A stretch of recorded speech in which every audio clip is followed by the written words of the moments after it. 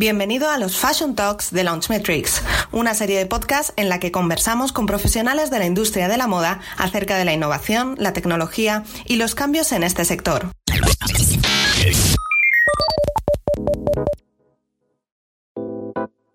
Mina es una marca de cosmética que tiene el propósito de romper con los estándares de belleza y ofrecer a sus consumidores la posibilidad de expresarse libremente a través de sus productos.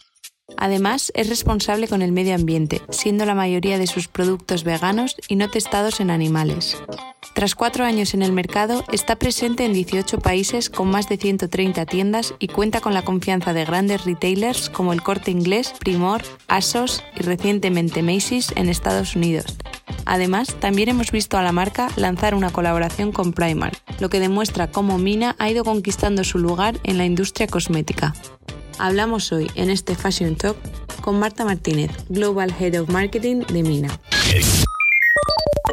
Cuéntanos cómo surge Mina y en qué se diferencia de otras marcas de belleza. Mina nace hace unos 4 años con la idea de romper un poco con lo que existía en cuanto a marcas de belleza. Si lo pensamos, en general la industria siempre ha estado dominada por grandes marcas que promueven una visión de la belleza demasiado perfecta, con imágenes muy artificiales y al final son casi todas iguales. Y eso está tan alejado de la consumidora real que a veces diría que puede ser hasta un poco intimidante. Pero sobre todo creo que es que esa idea de belleza ya no es tan relevante para una nueva generación de consumidoras que ahora busca marcas más cercanas y mucho más reales con las que identificarse. Así que se podría decir que Mina surge un poco como una respuesta a esto, con un enfoque alternativo y una propuesta pues mucho más fresca y también diría que hasta divertida. Mina es una marca que apuesta por el color y que trata de inspirar la creatividad, porque al final nuestro objetivo es que cada uno se sienta libre para expresarse como quiera a través del maquillaje, sin necesidad de ser un maquillador experto y sin estar condicionado por ninguna de las normas establecidas hasta ahora. Por eso siempre tratamos de crear productos muy versátiles, que sean fáciles de aplicar y sobre todo que aguanten perfectamente cualquier ritmo. Así que para eso trabajamos en fórmulas de larga duración, muy pigmentadas, y la verdad es que tenemos muy buen feedback de nuestros productos hasta ahora. Todos están fabricados en Europa, pero que conste que esta calidad no está reñida con un precio asequible porque queremos que Mina sea una marca a la que todo el mundo pueda acceder. Y bueno, ya por último me gustaría destacar algo que creo que marca la diferencia, y es que Mina es una marca cruelty free porque no testamos nuestros productos en animales. Además, casi todas nuestras fórmulas son veganas y estamos trabajando para serlo al 100% al final de este año.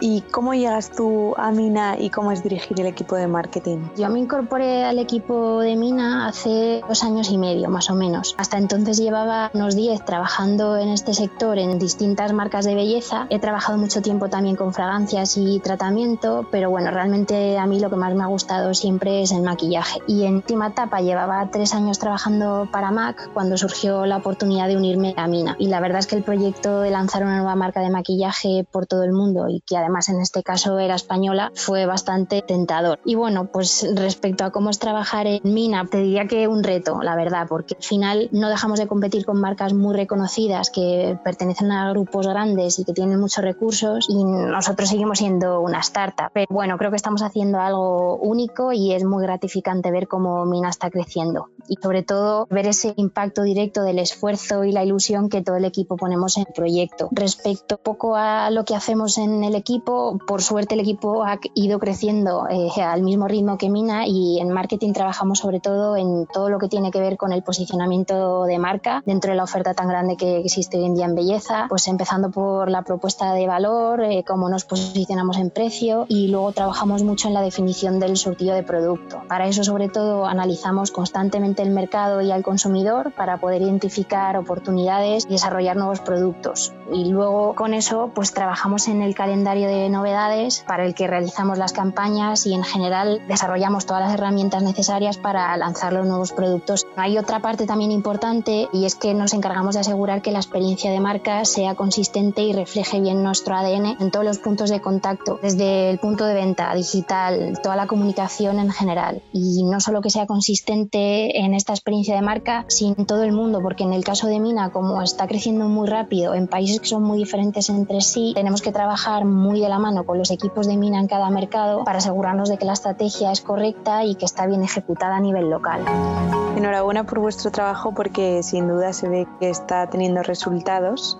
Quería preguntarte también, tratándose de una marca relativamente nueva, como es el caso de Mina, ¿qué tipo de estrategias lleváis a cabo desde el departamento de marketing para generar awareness y llegar a vuestro público objetivo? Pues sí, la verdad es que nuestro principal objetivo, siendo una marca nueva, es darnos a conocer y conseguir la mayor visibilidad posible para Mina. Al final, para eso está un poco la publicidad, ¿no? Y es necesaria cierta inversión en media. En nuestro caso, que tratamos de optimizar nuestros recursos lo mejor posible, porque bueno, pues nuestro presupuesto es especialmente limitado. Si pensamos en cuál es la forma más eficaz de llegar a un consumidor o consumidora joven, la respuesta es siempre digital. Pero sí que es verdad que dentro de toda nuestra estrategia de media digital, me gustaría destacar las dos cosas que creo que más nos están ayudando, en este caso, a aumentar la notoriedad de marca. Por un lado, las redes sociales, que bueno, son un canal que nos permite compartir nuestra visión y nuestra forma de entender el maquillaje con toda nuestra audiencia potencial, y a la vez construimos una comunidad en torno a la marca. Es verdad que Mina tiene una identidad visual muy potente y cuidamos mucho el contenido, pero lógicamente hay que apoyar ese contenido con inversión para ampliar el alcance y llegar a más personas. Al final, bueno, pues las redes sociales no dejan de ser un soporte publicitario más, que en este caso nos resulta muy eficaz por la afinidad con el target y porque permite, como casi todo en marketing digital, optimizar muy bien la inversión gracias a la segmentación. Y luego, por otro lado, también vinculado un poco a las redes sociales, hay una parte del equipo especialmente enfocada en comunicación y relaciones públicas que trabaja en colaboraciones con influencers y creadores de contenido, y eso también nos ayuda mucho a tener más visibilidad porque podemos llegar a una audiencia más amplia gracias a ellos, y además se genera una conversación digital en torno a Mina.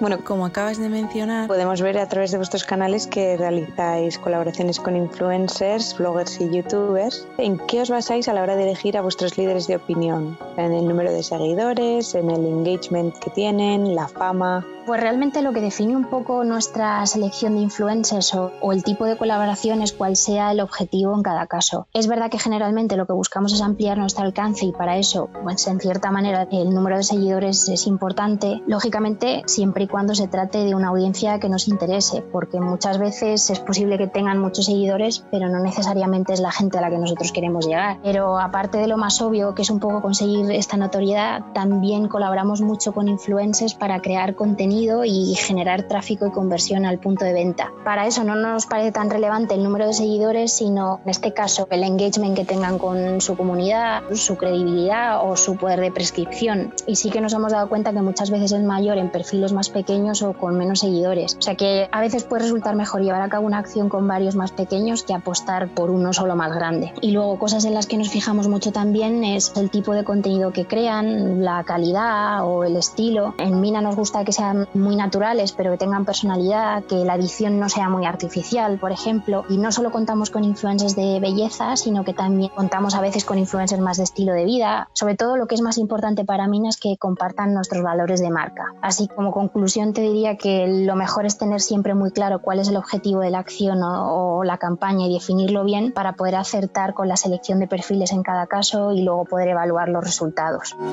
Siguiendo un poco con las redes sociales, te quería preguntar sobre el perfil de Instagram de Mina. En él podemos ver gran actividad e interacción con sus seguidores, desde publicaciones en las que preguntáis sobre determinados productos hasta qué tipo de productos usan más y cómo los usan. ¿Qué tipo de acciones e iniciativas lleváis a cabo a través de vuestras redes sociales para incentivar el engagement de vuestros seguidores, y cuál es el objetivo detrás de esta actividad? ¿Utilizar user-generated content, mejorar vuestra oferta? La verdad es que, como hablábamos antes, sobre todo para Mina, las redes sociales y más concretamente Instagram, lo que está jugando para nosotros es un papel fundamental, tanto para darnos a conocer como para establecer esta conexión con la comunidad. Respecto a nuestro perfil, como mencioné antes, trabajamos mucho en la selección de contenido porque para nosotros es una especie de escaparate de lo que somos, pero tampoco queremos que sea algo unidireccional, porque yo creo que además a todos nos gusta que las marcas nos hagan sentir partícipes y que exista una verdadera comunicación. Así que es verdad que tratamos de fomentar una interacción con la comunidad y que todo el mundo se sienta bienvenido a participar, pues con encuestas, preguntas. De hecho, tenemos muy en cuenta el feedback que recibimos en Instagram en la toma de decisiones, incluso o en los lanzamientos de nuevos productos. Por otro lado, Instagram también es un canal que nos ayuda mucho un poco como atención al cliente, porque recibimos muchísimas preguntas con dudas sobre los productos, respecto a dónde están nuestros puntos de venta, y quizá esto puede resultar un poco obvio, pero es que no todas las marcas lo hacen así, y es que siempre nos aseguramos de contestar a todos los comentarios. Y luego algo que definitivamente nos ayuda a estar mucho más cerca de nuestra comunidad es el hecho de tener cuentas de Instagram locales. En Mina comenzamos inicialmente con una cuenta global, pero cuando lanzamos la marca en un nuevo mercado, abrimos cuentas locales por país que nos permiten adaptar muchísimo mejor los mensajes y ser mucho más relevantes, pues al final por temas de idioma, calendario, el estilo a lo mejor de maquillaje que gusta más. Por ejemplo, España o la cuenta de Chile son las que más han crecido en los últimos meses, y yo creo que es gracias a una muy buena combinación entre un contenido de marca que aporta valor, el dar cabida también a un contenido generado por los usuarios y siempre fomentar lo máximo posible la participación. Por ejemplo, concretamente en toda esta situación que estamos viviendo, hemos tratado de adaptar todo nuestro contenido para que pueda aportar algo y ayudar a que la gente se sienta un poco más entretenida y acompañada. Bueno, Marta, pues muchísimas gracias por tu tiempo. Me ha resultado realmente interesante conocer un poquito más a fondo Mina y sus estrategias, y nada, agradecerte tu tiempo. Pues gracias, María, me ha hecho mucha ilusión tener la oportunidad de compartir hoy con vosotros un poco más de Mina, y bueno, pues os mando un abrazo a todos y mucho ánimo, que me imagino que ya nos queda menos. Eso espero. Ánimo a vosotros también. Si no quieres perderte nuestro próximo Fashion Talk, te invitamos a estar atento a nuestra próxima newsletter, además de seguirnos en nuestras redes sociales, Facebook, Twitter, LinkedIn e Instagram. Te esperamos en el próximo Fashion Talk de Launchmetrics.